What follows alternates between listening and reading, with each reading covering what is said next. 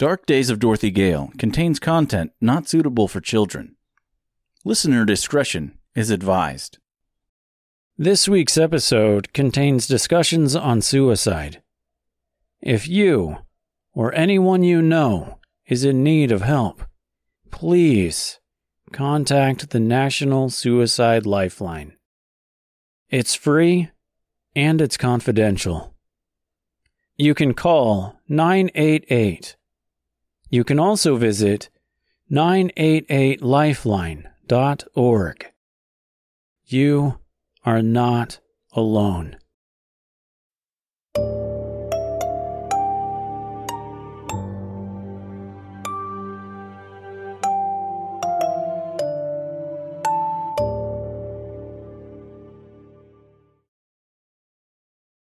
Darker Days of Dorothy Gale, Chapter 36. Cianfa. A space without time. The diviner led Vel and her party of travelers as far as she could. They now stood at the edge of yet another dark void.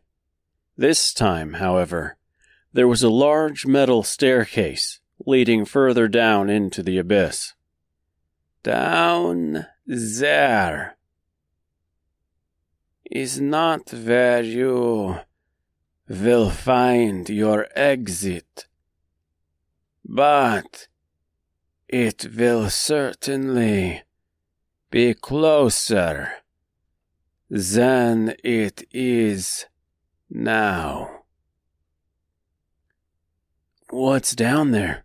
asked Mister, nervously. "Caucus," said Vel. "What's Caucus?" asked Dorothy, hesitantly. "A mythical thief," answered the woodman. "Man of many forms, but never one of honor." Vel glanced back at the woodman. She could not help but be impressed by his knowledge of the old world, and his knowledge of the other side.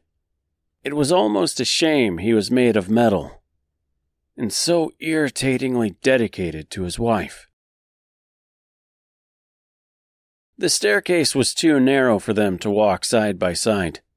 Instead, they were forced to walk one after another in single file. Vel led the way, as she was the source of light. Dorothy followed close behind, with Mister close behind her, and the woodman trailing in the back. Within what felt like only minutes, the lair of the diviners was far behind them, and no longer visible. The darkness was all-encompassing once again, save for the soft green light cast by Vel. A great sense of uncertainty overtook the travelers as they ventured further down. Not even Vel or the woodman were immune from this strange air. Paranoia crept into each of them, as they gradually became more aware of themselves and their personal space. "Watch it," muttered Dorothy, as Mister accidentally bumped into her, stepping on the heel of her foot. "Well, if you would just walk faster," said Mister. His snide tone would have been surprising in any other place, under any other circumstance. But not here. Not now. "Why don't you two just shut up?" interjected the woodman, several steps behind them. "Jesus Christ," said Dorothy. "How about you mind your own fucking business back there? I'm getting a little tired of listening to a fucking trash can anyway." "Shut up, all of you," said Vel sternly. "You think I want to listen to any of you whiny little pissants?" The arguing persisted as they continued their descent into descent. Time passed, and eventually, unbeknownst to any of the travelers, they found themselves in a completely different landscape. The lair of the diviners, now miles behind them. "Wait a minute," said Dorothy, as she looked around with curiosity. "What the hell just happened here?" Their present states of mind had been so distracting and disorienting that none of them noticed the darkness had subsided. None of the travelers realized they were no longer descending the staircase, but instead wandering through a black desert of scorched earth. "What do you mean?"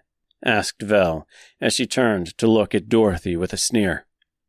Upon turning to her follower, she too took notice of their current surroundings. Large, jagged black rocks jutted from the surface, and a foul black smoke rose from the ground throughout the land. "When did we?" asked Mister. "How did we?" asked the woodman. "Is this?" asked Dorothy. "The den of Cianfa," interjected Vel. "Keep your wits about you." "You're one to talk," muttered Dorothy in response. "And what is that supposed to mean?" asked Vel snippily. "It means you're just as clueless as the rest of us," answered Dorothy abruptly. "Excuse me?" asked Vel. "You didn't notice we were here either," replied Dorothy. "I'm beginning to think you don't really know how to get us out of the other side, if you know anything at all." "Dorothy," Mister said, cautiously and quietly.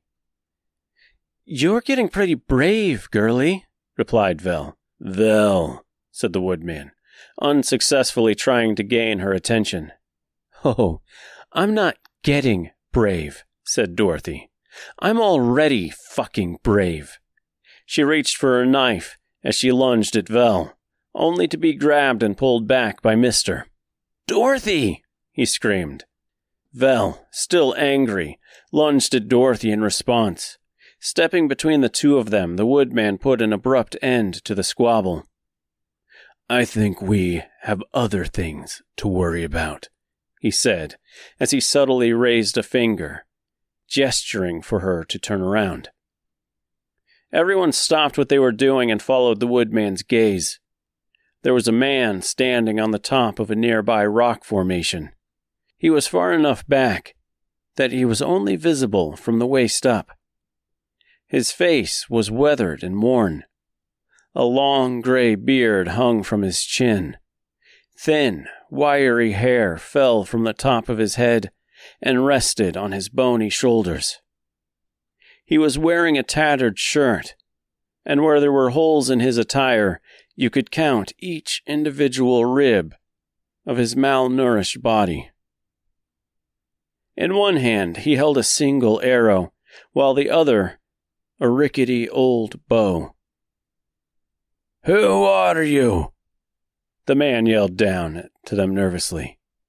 "Where did you come from? And have you seen Cianfa?" "You aren't Cianfa?" asked Dorothy. "Do I fucking look like Cianfa?" the man yelled down as he stepped forward, revealing the rest of his body. That of a horse. "A centaur?" asked Dorothy in disbelief. "Caucus," came a loud yet gentle voice from within the air. It was not the voice of a man, nor was it the voice of a woman, and it seemed to be coming from all directions. "Caucus, you have stopped running." "It's not my fault," cried the centaur, as he took his eyes off the travelers and looked into the sky. "They stopped me." As he pointed the arrow at the travelers, his hand shook involuntarily and wildly. "Caucus, you know the rules." Caucus looked back at the travelers before jumping from his perch. Everyone cringed at the sight and sound of his 4 legs buckling and breaking open upon impact. He cried out in pain as blood pooled around him. "Caucus," said the voice, "that was not very smart." The centaur simply laughed like a madman. His laughter came to a grinding halt at the sound of light scratching, coming from behind a small rock. He stretched a sly grin across his face, but like the laughter before, it was short-lived. Whatever thought had caused him to laugh or grin disappeared completely. Once he noticed, he no longer had the bow or the arrow in his possession. He must have lost his grip on them when he hit the ground, and now they were several feet in front of him, out of reach. He dropped his torso forward and began dragging his broken body across the black plain, leaving a crimson trail of blood behind him, and screaming in agony the entire time. The scratching persisted. "Caucus," said the voice, just as the centaur was finally within reach of his lost bow and arrow. "I would not do that if I were you." Caucus laughed in response. "You're going to kill me anyway, and I will not go down without a fight." He grabbed the bow and the arrow and straightened himself back up as best he could. As he placed the arrow to the sinewy string of the bow, a small six-legged lizard scurried out from its hiding place behind the rock. "You can't possibly think you will win," laughed the lizard. It leapt upon its crippled prey before he had a chance to even draw the bow. Caucus began to shake, dropping the weapon to the ground as he batted at his tiny assailant. It crawled up one side of his head before burrowing into his thin hair. It re-emerged once more as it climbed down the other side of his face, only to burrow into his beard, before appearing right back where it started. The centaur stopped moving. His breath was heavy as he strained his eyes downward, trying to see what the lizard was doing. Dorothy and company all watched cautiously, as they each took a few slow steps back. They jumped as the lizard quickly climbed up the other side of Caucus's face and into his left ear. He once again began to laugh like a madman as he raised the arrow and plunged it into his ear. He continued to laugh, even as the blood began to pour down the side of his face, even as he began to cough and spit up the thick red fluid. His maddening laughter persisted as he wrenched the arrow back and forth, until he finally collapsed and drew his last breath. "What the fuck was that?" Dorothy asked. The question was directed at anyone that could answer, as she looked down at the bloody mess of a centaur. "That," said Vel, "was Cianfa. And I think Caucus just killed it," said the woodman. "Dorothy," said Mister, "can we go now?" Dorothy looked at her straw-filled friend. His white, painted eyes looked more worried than ever. "Yeah, I think that's a good idea." As the words left her lip, the lifeless body of Caucus began to twitch and convulse, as its legs began to snap back into place and mend. Everyone watched as he slowly returned to his feet. "What's happening?" asked Dorothy. "I thought he was dead. Why isn't he dead?" "He's dead, all right," said the woodman, watching Caucus pull the arrow from his left ear and drop it to the ground. "Cianfa isn't, though," continued Vel. The body of the centaur stood straight up and looked at Dorothy with a grin. "Prophecy," hissed Caucus, in the voice of Cianfa. The word was ringing all too familiar in Dorothy's ears, and she slowly backed away at the sound of it. After a few seconds of staring at Dorothy, the reanimated Caucus charged at her with breakneck speed.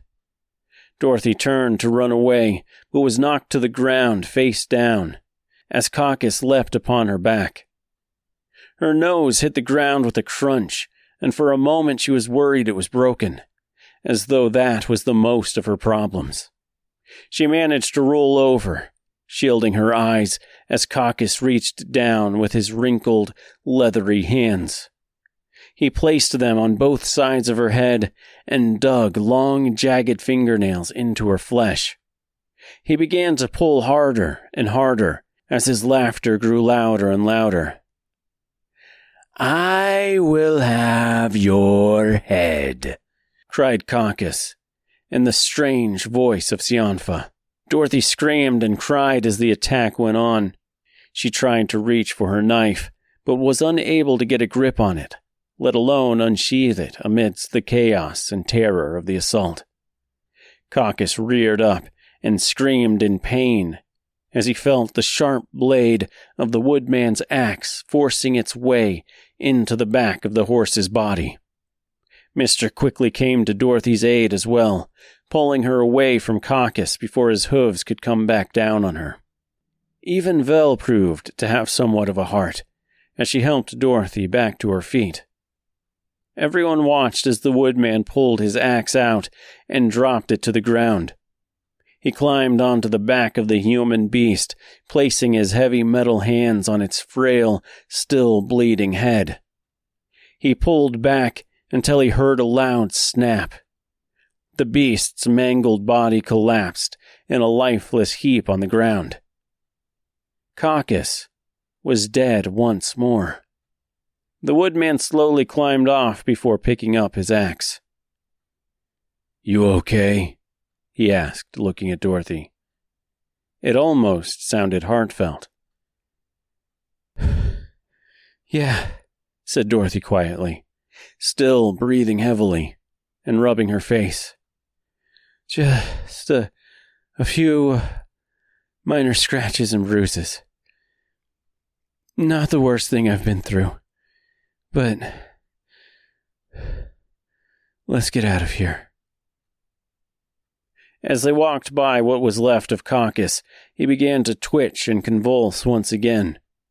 Everyone took notice and quickly backed away. Everyone but the woodman, who was quick to raise his axe and bring it back down, burying it in the horse's side this time.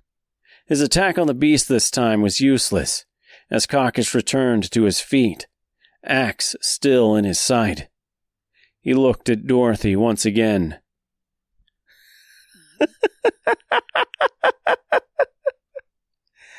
"I have you now." Dorothy and her fellow travelers watched as Caucus transformed into a picture-perfect replica of Dorothy. "Jesus Christ," Dorothy exclaimed. "You have got to be fucking kidding me." "Don't let her get too close to you," said Vel as she took a stand in front of Dorothy. "If you want the prophecy, you're going to have to go through me first." Cianfa looked at Vel and stretched her neck to the right, creating several loud popping sounds. She then stretched it to the left for the same effect. "I think I can do that," said Cianfa. "I think I might even enjoy that." With no more words spoken, Cianfa charged at Vel with all the ferocity of a howler monkey, protecting its territory. She leapt upon her victim, knocking her to the ground, and straddled her waist. Vel looked up at her with an unusual sense of fear in her eyes, as Cianfa unsheathed her knife with one hand, while holding her down by the neck with the other.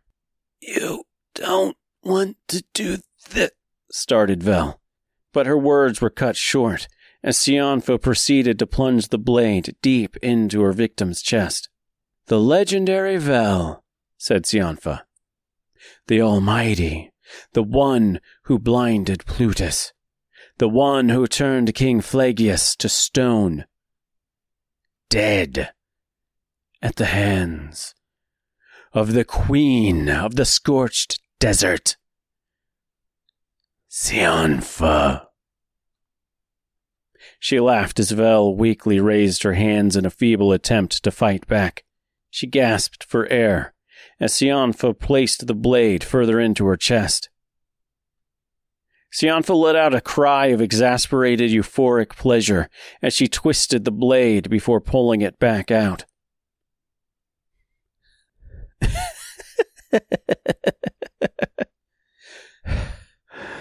Oh, I thought it would be more difficult than this, said the wicked queen, short of breath and still under the guise of Dorothy.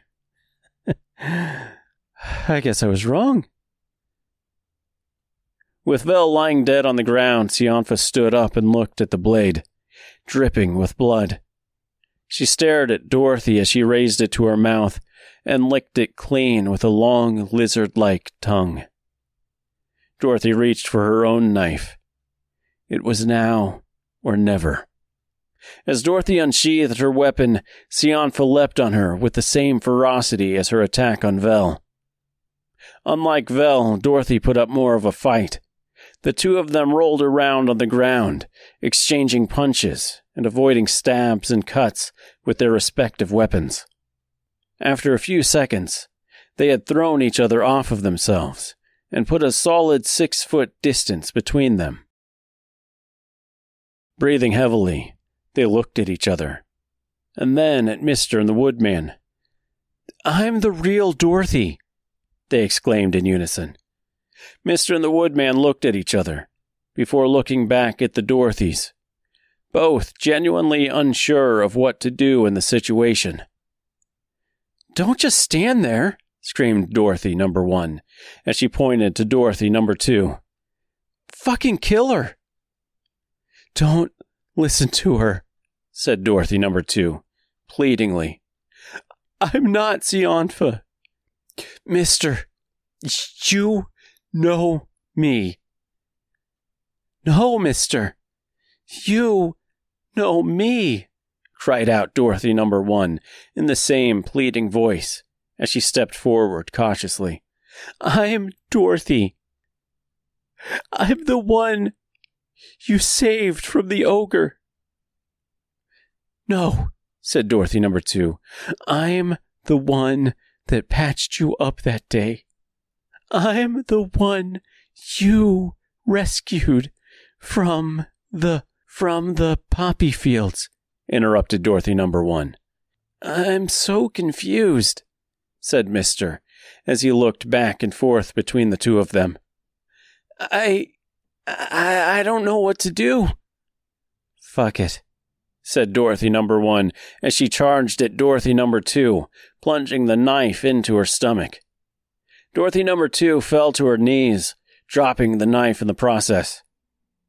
Dorothy number 1 pushed harder until number 2 fell backward.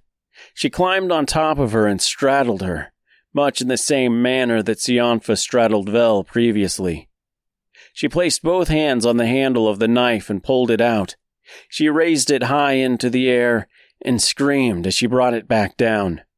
She repeated the process, stabbing her victim over and over for several minutes until there was nothing but a large hole bored into her chest. She stopped only once she realized what she was doing. Breathing heavily, Dorothy cried in guilt and shame as she dropped the knife to the ground beside her. Cianfa was dead.